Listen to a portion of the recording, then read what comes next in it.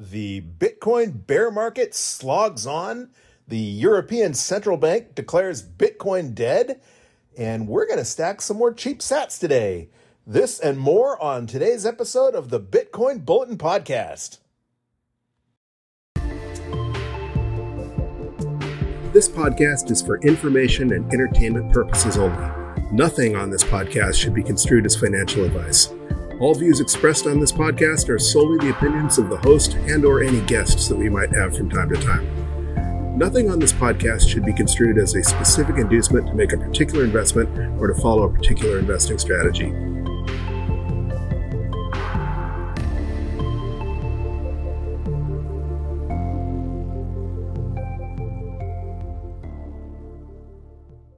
Hello, you sexy sat stackers, and welcome to the latest episode of the Bitcoin Bulletin Podcast.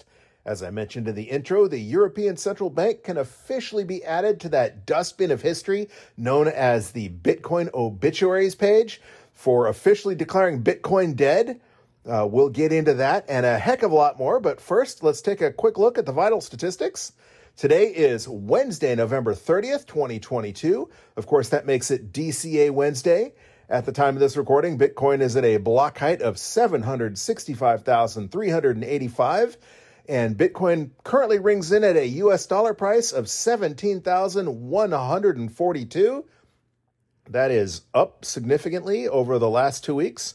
In fact, it's the highest we've seen in a month. And currently, that means that $1 US will score you 5,834 sats. And that is unfortunately less than the 6,000 sats per dollar we were scoring the previous two episodes, but still a freaking bargain if you consider that just a year ago, the fact that we were looking at, $50,000 to $60,000 Bitcoin, and with no hope of ever seeing 20 or sub 20,000 Bitcoin again, that should make you happy, not sad, because we're going to score some more sats today, and they are still on sale. Bitcoin's market capitalization has popped a little bit since last week as well. It's currently sitting at a market capitalization of $329.5 billion. That's $12.5 billion more than last week, but obviously still nowhere near that $1 trillion market cap that Bitcoin achieved a couple times when it crossed over about the $55,000 per Bitcoin range. If you value your wealth in shiny yellow metal, it will currently cost you 9.3 ounces of gold to purchase just one Bitcoin. And for those of you who value your wealth in oil, it will cost you 200.65 barrels of oil to purchase just one Bitcoin at a price of 498,398 sats per barrel. And for those of you looking for a little bit of food security, one Bitcoin will currently purchase you One Bitcoin will currently purchase you 1,027 Papa John's pizzas. That is a heck of a lot of pizza for just one Bitcoin. In fact, that's the equivalent of, what is that? Almost 3 years worth of one large pepperoni pizza a day for just one Bitcoin. The mempool is looking a little bit better than it did last week. It looks like there's about 7 blocks worth of transactions pending in my mempool. That, however, was clear almost all of last night when I was looking at the Block Explorer, when I was looking at my node. So obviously there's a little more on-chain activity right now than there was in the wee hours. However, that is still down from the 24 blocks of transactions that were pending in my mempool on last Wednesday. That being said, the fee estimators are saying that it will take a mining fee of 36 sats per byte to guarantee that your transaction is included in the next block, although 1 sat per byte transactions are still estimated to clear within a day. And that sounds reasonable because, as usual, as I've always mentioned, Bitcoin transactions tend to slow down when it's nighttime in Europe and in the United States, as with last night when the blocks were coming in at less than completely full. That'll probably happen again here in just a few more hours. So if you're willing to wait a little bit longer, then just 10 minutes to get your on-chain transaction confirmed. 1 sat per byte transactions should still clear today. However, if you want to guarantee that you don't get hung up, it is always smart to use replace by fee.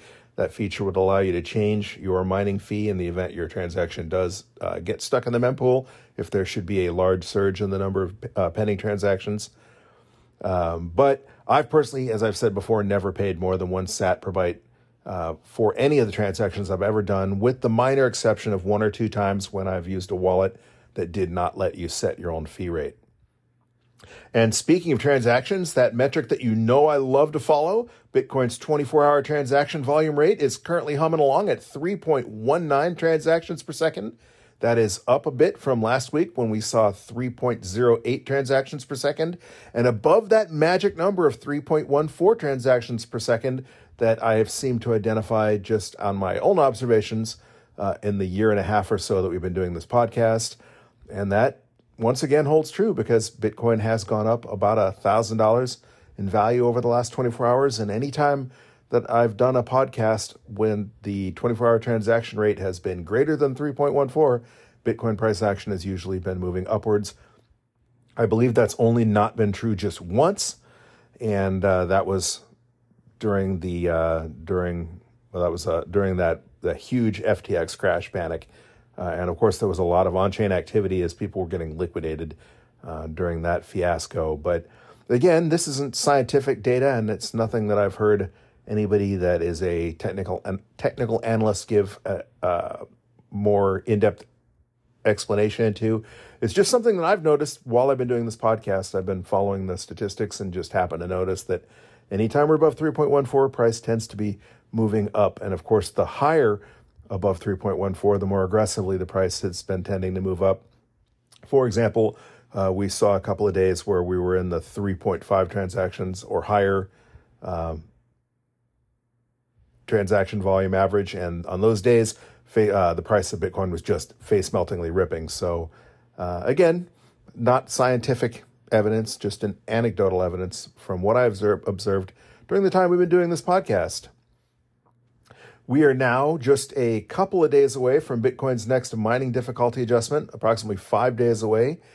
We had a positive difficulty adjustment a little over a week ago, but as you know, Bitcoin adjusts its mining difficulty every 2016 blocks, which is theoretically every 2 weeks to try and maintain an average of 10-minute block times. And currently we're looking at a decrease in mining difficulty, and a fairly substantial one, depending where you get your information. That's going to be a decrease of anywhere from 6.5% to 9.5%. And that is because Bitcoin transactions are currently averaging 11 minutes and 2 seconds. That is even slower than last week when they were averaging 10 minutes and 54 seconds. So it's looking like we're definitely going to get a decrease in difficulty. If you're mining at home, that's good news because you'll be just a little bit more profitable. Maybe profitable is a bad word to use because profitability really depends more on the price in US dollars of Bitcoin, but you'll be mining a few more sats than you were prior to the difficulty decrease, if it does in fact decrease by almost 10%, as some people are estimating. All right, real quick, I want to say thank you for those of you listening on your favorite Podcasting 2.0 app. There have been a few of you, and in fact, we do have a boost to read this week.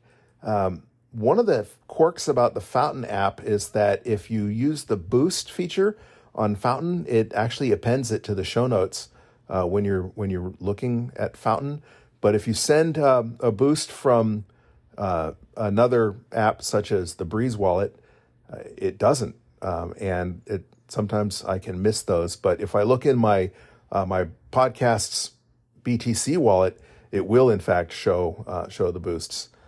And we do have one boost, and it came in on the Breeze. It came in from the Breeze wallet, and it is from a Breeze user using the name simply Leggy, and Leggy boosted us 4,522 sats, and simply said boost.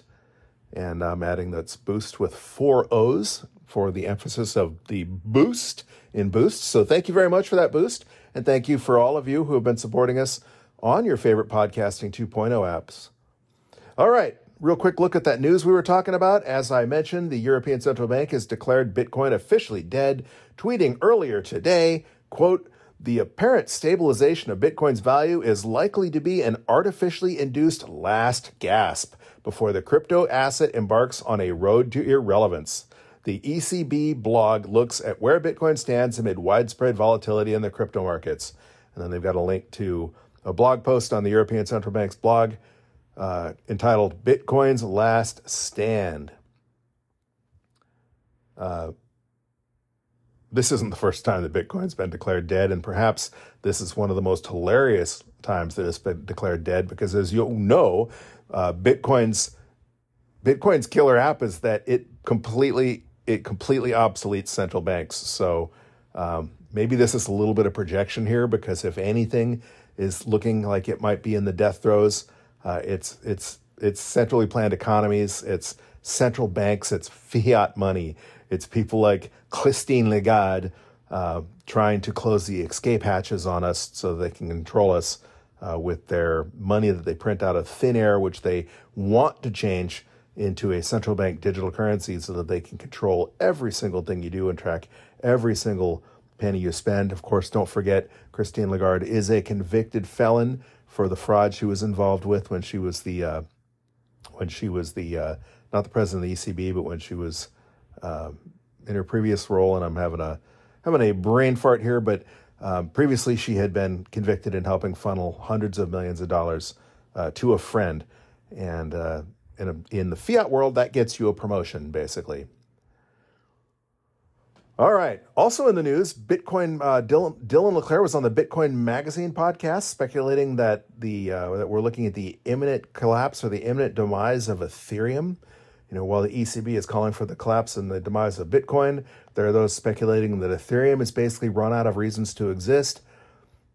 Dylan, is important to point out, didn't say that Ethereum will die, but that there's nothing left to prop up its inflated price.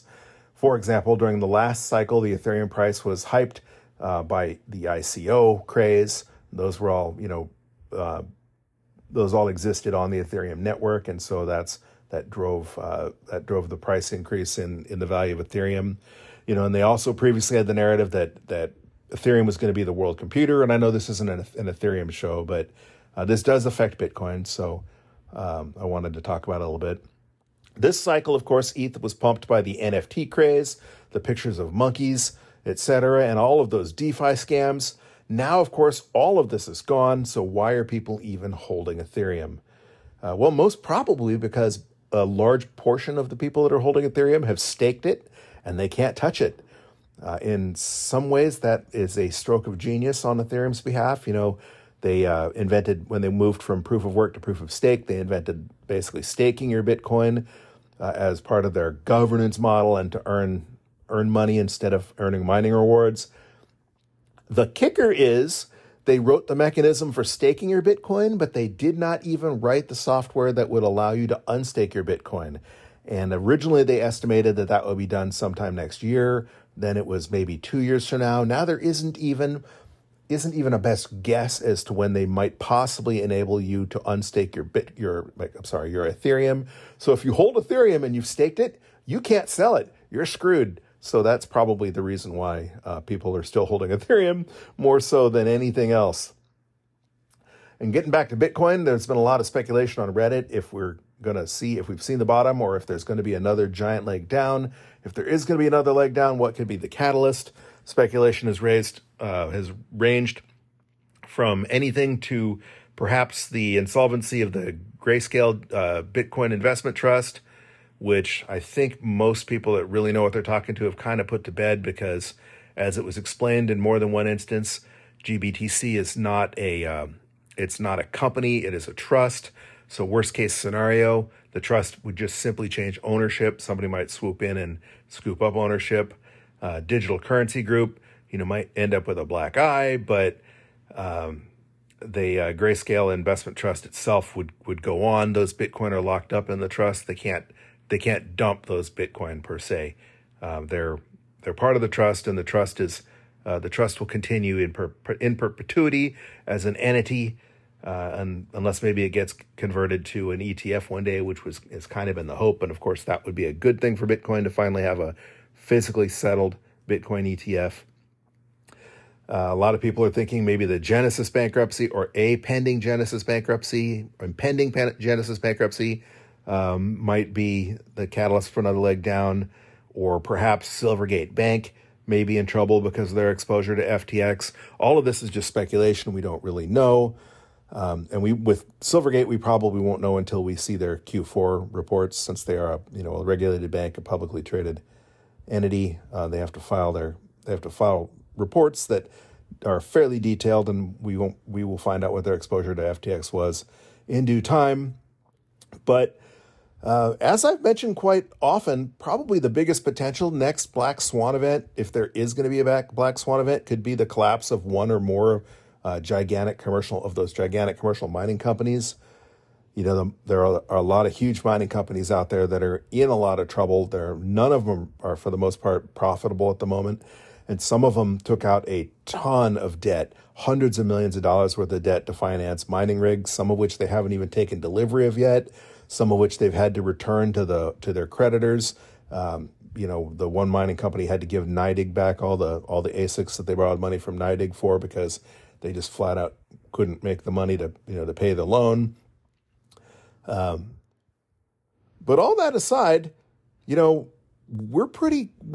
not down 80% from Bitcoin's all-time high, but pretty close. We saw Bitcoin down in the 70-something percentile range, and that is about as far as Bitcoin normally falls during its traditional 4-year cycles. It seems like we always have that initial plummet where Bitcoin tanks significantly and then kind of goes sideways for a while until we have one big final capitulation, and that is repeated this time as well. And of course, we can't call it a final capitulation until we're in a bull run and we're looking back at this as history. But looking at where we are so far, this has played out pretty much almost exactly like the previous halving cycles have, in that regards anyway. Again, all that aside, what would the top have been without this whole FTX debacle? As you know, FTX sold $1 billion worth of paper Bitcoin they didn't have, Bitcoin that didn't really exist. Obviously, that had to have had some effect, negative effect, that is, on the price of Bitcoin. Would Plan B's stock-to-flow model have been correct? There are those out there who were kind of trying to point this out. Vinny Lingham, for example, all the way back on October 18th, pointed out if you add up all the Bitcoin that exchanges and institutions who hold it claim they have, we're at way more than 21 million. Hashtag just saying, hashtag probably nothing. And we know there was at least $1 billion worth of Bitcoin that didn't exist. Someone else I heard estimated that the amount of Bitcoin trading was in excess of 22 million, which is impossible because there will only ever be 21 million Bitcoin. And that won't even be until the final Bitcoin is mined more than 100 years from now. So all these paper fake Bitcoin games that they played most certainly had an effect on Bitcoin's price. And who knows, maybe Plan B's stock-to-flow model might have been correct if there wouldn't have been such price suppression by people thinking they're buying Bitcoin, but it actually having no effect on the market because they weren't actually buying Bitcoin. So is all that shenanigans over, or is maybe Binance doing the same thing, or is there another major exchange out there that the shoe's about to drop on? Probably the biggest exchange that we would have, if we would face that danger with, would be Binance, although nobody that I've seen, at least nobody credible, has given us any information that Binance might be on the verge of collapse. Although CZ is pretty shifty, he's been pretty clever about, for example, keeping Binance from even really having any particular country that has authority over it. So Binance and CZ can potentially be shady, that is for sure.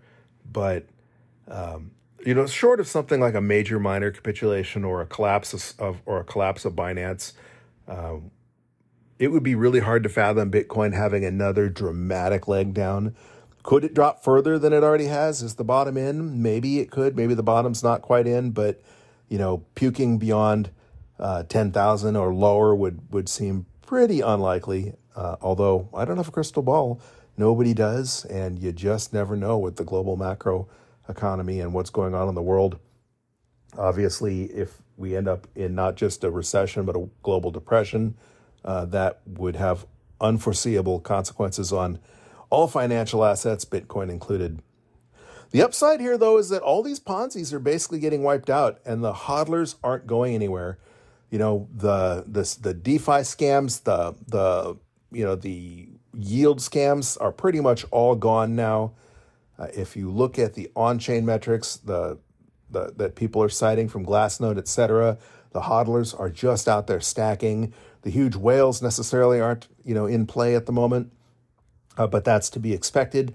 And them being on the sidelines is also giving us a catalyst to kick off that next bull run, because when they do get involved, when they get involved again, they get involved in a big way, and that could be, the trigger of, the official signal of the end of the bear market and the trigger of the next bull market. To give Caitlin Long her props, she's been on a couple of different podcasts pointing out that absolutely none of this fiasco would have happened if the laws that she championed in Wyoming would have been in effect in places other than Wyoming. For example, the laws that she helped spearhead in Wyoming declare that when you put your Bitcoin on deposit with a company, that you retain ownership of that Bitcoin. So the reason why the collapse of, FTX never owned the Bitcoin, but that's a fraud, that's a scam. No law in the world will prevent a criminal from running a scam, because by their very nature, they're breaking the law, right? But companies where you put your Bitcoin on deposit, like BlockFi, etc., where when they went away, your Bitcoin isn't your Bitcoin, it's theirs. Their terms of service say that if you deposit Bitcoin with them, you simply became an unsecured creditor, that you gave them the Bitcoin to do whatever they want with. And now that they're bankrupt, they're going to use that Bitcoin, anything they hold, to pay off their debts. Some of them, for example, are still paying their executive salaries, et cetera, with your Bitcoin. Under Wyoming's laws, that Bitcoin is yours.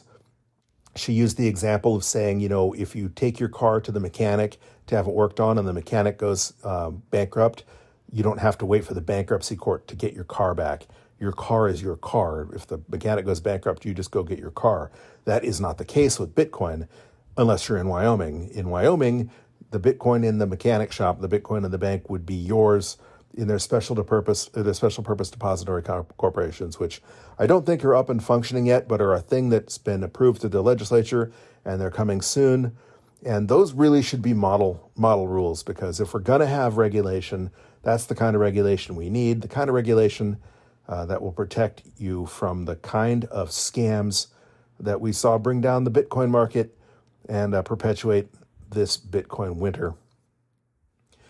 All right. On a side note, how did your Thanksgiving go? I know a lot of people were very apprehensive about getting together with the family members, because a year ago, many of you would probably convinced your family members to purchase their very first Bitcoin and to do so at an all-time high. And so some of them are probably a little upset with you now. In my case, that was not a problem, because actually I didn't travel for Thanksgiving, but the family members that I did orange pill, I orange pilled long enough ago that they're actually all still in profit, fortunately. But I do feel your pain for a lot of you who had to go face your family members. And hopefully you were able to explain to them that Bitcoin is just doing what Bitcoin does. And if they just sit tight and hold on, as Adam Meister always says, the Bitcoin Meister, Bitcoin always returns to its all-time high, and we are one day closer to the next all-time high. That 2024 halving is coming up fast. It's getting to the point where it's just barely over a year away now.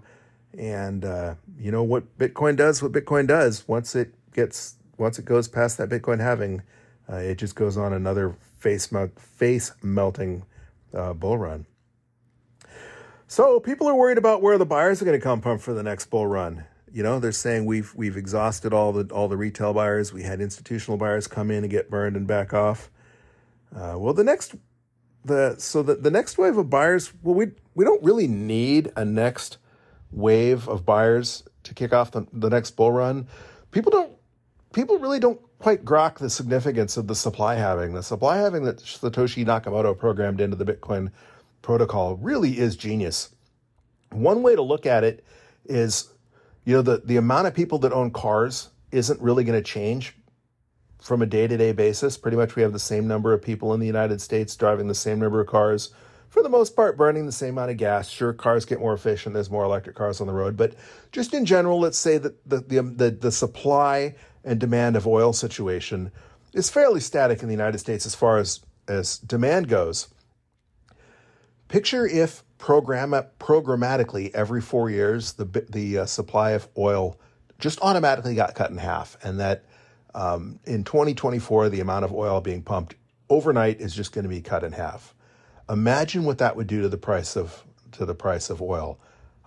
It would make it just skyrocket, and that's without bringing in any new drivers, any new cars, any new demands for oil. Right? That is one heck of a supply shock, cutting the supply of new Bitcoin that miners have to dump on the market in half.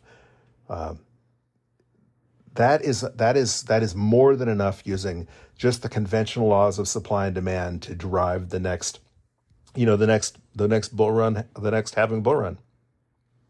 Plus, there's going to be a certain amount of people having that holy crap moment. Bitcoin's still alive. The people that did drop off, the people that have tuned out, that aren't even paying attention to anything that's going on in Bitcoin right now. They've moved on. They probably haven't even heard the term Bitcoin in their lives in the last several months. In 2024, 2025, during the next halving, once Bitcoin hits that new all-time high again, they're going to hear that again.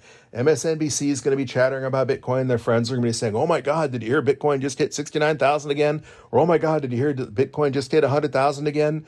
And that is where the new wave of institutional and retail buyers is going to come from.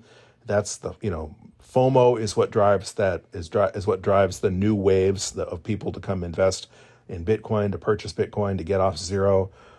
And as I mentioned in the previous episode, in addition to retail FOMO, the institutional FOMO gets more and more involved every cycle. We saw institutional FOMO a little bit last bull run, but in the meantime, there's been all kinds of new developments and developments that are continuing to be pursued that will make it easier to on-ramp that institutional money, so that when the next wave of institutional FOMO hits, it will be easier for them to buy Bitcoin. It will be easier for them to on-ramp, and more of them will get involved just naturally. So you don't need to worry about where the next wave of buyers is going to come from, because FOMO just brings buyers. But most importantly, what drives these 4-year cycles more than anything else is that supply shock from the halving. And looking at the last two halving cycles, BT soared by around 20x each of the previous halving cycles, right? So at the current price of Bitcoin, sitting at around $17,000, if Bitcoin were to even 10x, just half of the 20x that we got last time, we're talking $170,000 Bitcoin. That is pretty insane to think about right now.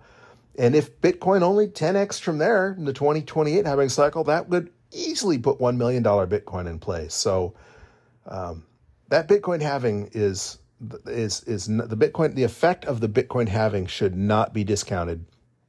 Every crypto winter, every Bitcoin winter, every bear market, people say, well, that's it. You get two types of FUD. You get the miner death spiral FUD, where miners are going to shut off, and that's going to cause mining, to freeze up. And we hear that FUD every halving. We hear that FUD every bear market. And I don't need to get into that again.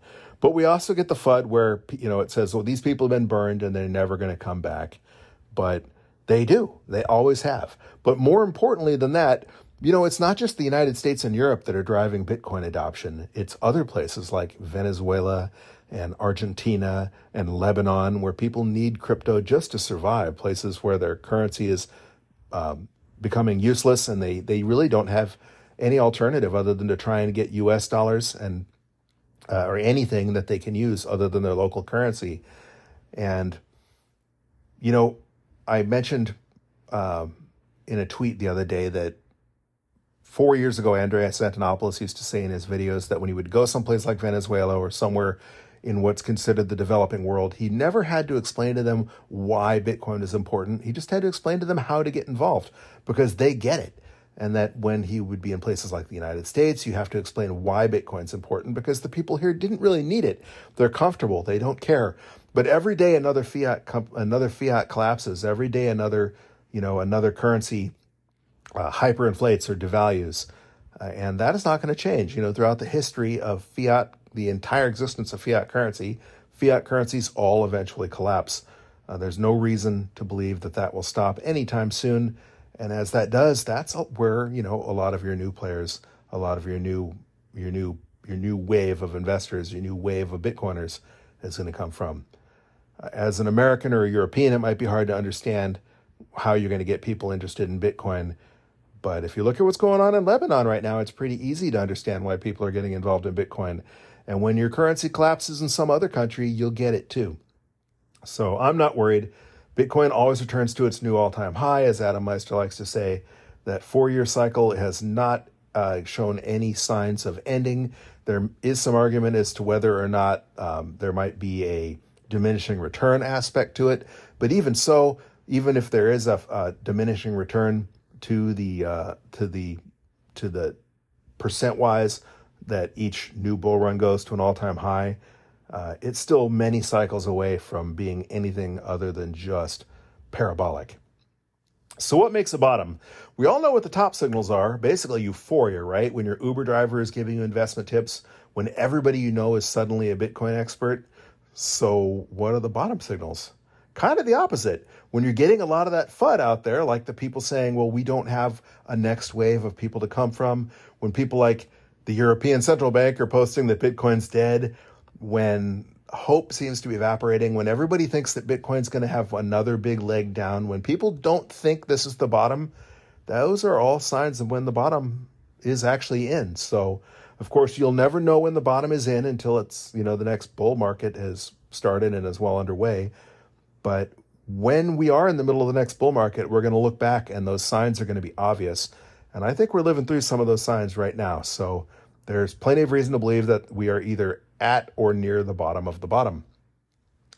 Plan B, again, is perhaps feeling a little vindicated. He's still tweeting about bottom signals. Of course, as we mentioned, there's reason to believe that Plan B might have been correct with his stock to flow predictions had we not had so much fake scam Bitcoin zapping off, siphoning off investor money and dampening price pressures. He tweeted just an hour or so ago, quote, Bitcoin November closing price, 17,170. Near bottom, ? With his stock to flow model Bitcoin chart graphic appended to the tweet. So once again, Bitcoin, Plan B out there is continuing to point out that, maybe June wasn't necessarily the bottom. He's not calling a specific price as the bottom, but tweeting relentlessly evidence that sure makes it look like we're either at or near a bottom. And I mentioned Adam Meister a couple times already. Adam Meister, as you know, he's at TechBalt on Twitter, the Bitcoin Meister. He used to do a show from time to time called Beyond Bitcoin. And this is kind of a Beyond Bitcoin moment for me. A couple of months ago, Adam Meister had posted a memory from his childhood that whenever he hears the Jim Croce song, I've Got a Name, it always brings him back to riding in his dad's car. And for me, actually, that song does kind of as well. But there's two bands that I always used to think of, or they always bring back memories of when I was a kid. When I was little, we used to travel and we used to do a lot of stuff out west in the mountains. Went to all the national parks. We'd go trout fishing, hiking, camping in the woods all the time. So I always thought it's funny as an adult now listening to the bands, Fleetwood Mac and Olivia Newton-John, because, Fleetwood Mac, for example, was a California band in Los Angeles area or whatever.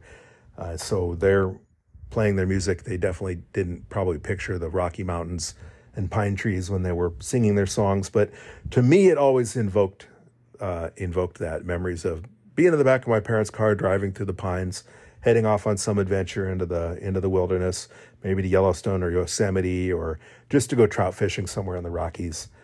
And sadly, the keyboardist and vocalist, and one of the vocalists for Fleetwood Mac passed away today, Christine McVie. I know that has nothing to do with Bitcoin, but I was thinking about Adam Meister and his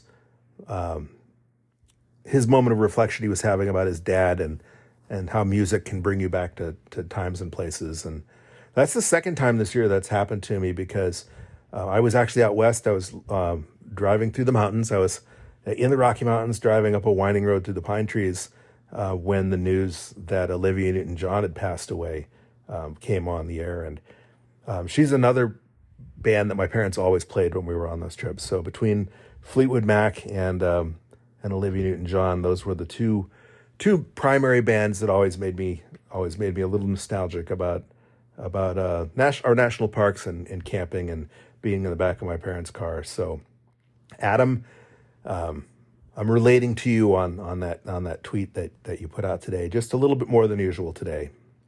All right, and that was my Beyond Bitcoin moment. The last thing I really wanted to rant about today is this effective altruism BS. Effective altruism is particularly dangerous because, like a lot of the things the leftists do, it sounds like a really good thing, right? Altruism, right? Who doesn't want to be altruistic? Who doesn't want to save the world? And to be effective at it, to do it even better, right? That's a good thing, right? But when you hear effective altruism, it means a very specific thing, and it doesn't mean what they're hoping you think it means. Effective altruism is basically Malthusian. It's an ends justify the means thing, but it's even worse. Someone without a moral compass, someone with very twisted moral guidance will operate on the thesis that the ends justify the means. It's kind of like the trolley problem. It's okay to kill one person if it means you save three, right? Effective altruism takes that one step further. They're looking into the future and they're saying that the world has all these problems that right now aren't necessarily that bad, but they might kill billions of people in the future, right? Think global warming, think whatever you want. So therefore, if 1 billion people are going to die in the future because of global warming, well, you're justified in killing 100 million people right now because that means you're going to save 1 billion. And so you've actually done a good thing. That is the sort of horse shit that effective altruism means. And that is the sort of crap that Sam Bankman-Fried was espousing. And I just want to make it perfectly clear because people keep throwing around this word effective altruism about people like SBF and people like Bill Gates and these people that have really devious, nefarious plans for you. Back in the 80s and 90s, they had the whole Population Malthus thing was really popular on college campuses. And that was, the Malthusians believed that just like when there are too many gazelles on the Serengeti, they eat all the grass and then they all starve to death. There's a population drop off. And Malthus believed the exact same thing was going to happen to the human population, and that it was going to reach a certain point and then we were just going to go extinct. It was going to be worse than just, a thinning of the herd. Of course, I forget what the number was that he predicted, but we have long since reached it. It didn't happen. It's BS because it doesn't take into numerous things, not the least of which is, improvements in technology, improvements in our ability to survive, climate, the climate, things like hurricanes and harsh winters and droughts that used to really spell doom for anybody who lived. If you were a farmer in an agrarian country and there was a drought, there was just no food and people died. Now we have droughts. They'd like to say we're in the middle of the most severe, longest lasting drought ever, but there's still plenty of food on the table. You could still go to the supermarket and buy pretty much exactly what you want. So the Malthusians obviously were wrong, but effective altruism is taking that, it's reviving it, it's taking it one step further, it's making it apply to all kinds of other nonsense. And the media says it, and the average normie, the average 80%er hears it, and they think, oh, altruism's great. We should embrace it. I just want you to know that's not what they're talking about. And I'm not trying to have a Marty Jones, Alex Jones, or in this case, a Chris Jones moment. I just wanted to vent because you've been hearing the term effective altruism over and over again. And I don't think a lot of people know exactly what that really, truly means when they say that, what they're actually referring to. All right. Now, what is altruistic is the fact that Bitcoin is going to save us from the collapse of fiat currencies. And let's get back to that because that is why we're here. We are here because today is DCA Wednesday. And if you're just joining us and you don't know what DCA is short for dollar cost averaging. And dollar cost averaging is an investment strategy where you invest your money in equal portions at regular intervals regardless of price. For example, this is going to be our 71st stack. We started dollar cost averaging all the way back on Wednesday, July 28th, 2021. And so far, we've stacked 70 times. We've stacked $1,400 US, including $31.50 in fees. So that regular interval we chose is Wednesdays, and the regular portion, the equal portion we chose is $20. And I chose $20 to keep it simple. I chose $20 because I wanted to show that regardless of who you are or where you live, you regardless of how rich you are, how poor you are, you can put the DCA strategy to effect. If you're the sort of person that blows $20 without even blinking an eye, if you invest $1,000 at a time, $10,000 at a time, and $1 million at a time, so be it. The idea is you do you. But for some people, $20 is a lot of money, and I wanted to show that for even those people, dollar cost averaging over time is hopefully an investment strategy that can benefit even you. So we chose $20, and so far, like I said, we've stacked 70 times, and that has earned us in just a little over a year and a half a stack of 4,410,150 sats. And that is a significant number of sats. And hopefully today we're going to add to that again. Well, definitely today we're going to add to that again today, because it is DCA Wednesday, and to dollar cost average, as usual, we're going to use the Cash App. Cash App is not a sponsor of this show, but I like Cash App because I think it makes it super easy to purchase Bitcoin. In addition to being easy to purchase Bitcoin, they also let you transfer it to your hardware wallet immediately and for free, which a lot of exchanges will not let you do. So do your own research, pick an app or an exchange that you feel is right for you. But if you want to use Cash App and you don't already have it, there is a referral code in the show notes that if you click on that referral code and sign up, you'll get $5 free for doing so. We'll get $5 as well. And that would be much appreciated. That'd be like tipping us $5 and getting paid to do so. So I've got the Cash App open. I'm adding $20. It's going to take just a second because I have a debit card linked to my Cash App. And I'm going to click buy, type $20, hit confirm, and boom, just like that, we've stacked another 114,126 sats. That's a little bit less than the 118,000 sats we stacked the last two times, so that officially makes last week the cheapest we have stacked so far during this podcast DCA series, that is. And that is going to bring our stack up to a total of 4,524,276 sats. But perhaps more importantly, that is going to drop our average cost basis by $385.71. That means basically by buying at this discounted price, we're lowering our average purchase price. And so far in November, just in November alone, by stacking these cheaper sats, by stacking the Bitcoin Black Friday sale, basically, we've dropped our average purchase price by $1,932.87. Last September, we dropped it by another $1,923. So the beautiful thing about dollar cost averaging is, sure, we bought the all-time high, but we're also buying the lows, and we're smoothing out that average purchase price. The longer Bitcoin stays on sale, the cheaper our average purchase price is going to end up. But nonetheless, if Bitcoin does go to the moon one day, let's say Bitcoin hits that magic $1 million price, our stack of 4.5 million Satoshis would be worth $45,272.76.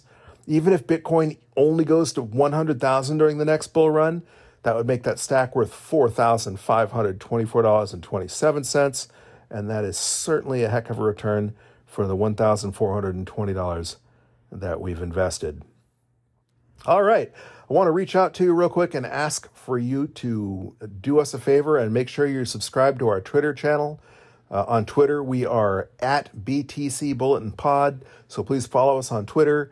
And please let me know what you think. Send me a DM or comment on one of my posts letting me know what you think about the podcast, what you like about the podcast, what you don't like about the podcast, maybe what you'd like to hear me talk about.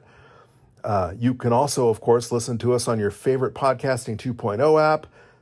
And using the Podcasting 2.0 app, you can help support the podcast either on a value for value model where you can stream us sats on a per minute basis, or give us a boost, which is basically like tipping us. But tipping us is a message. As we mentioned, we did have that boost from Leggy, who tipped us, 5,200 something sats.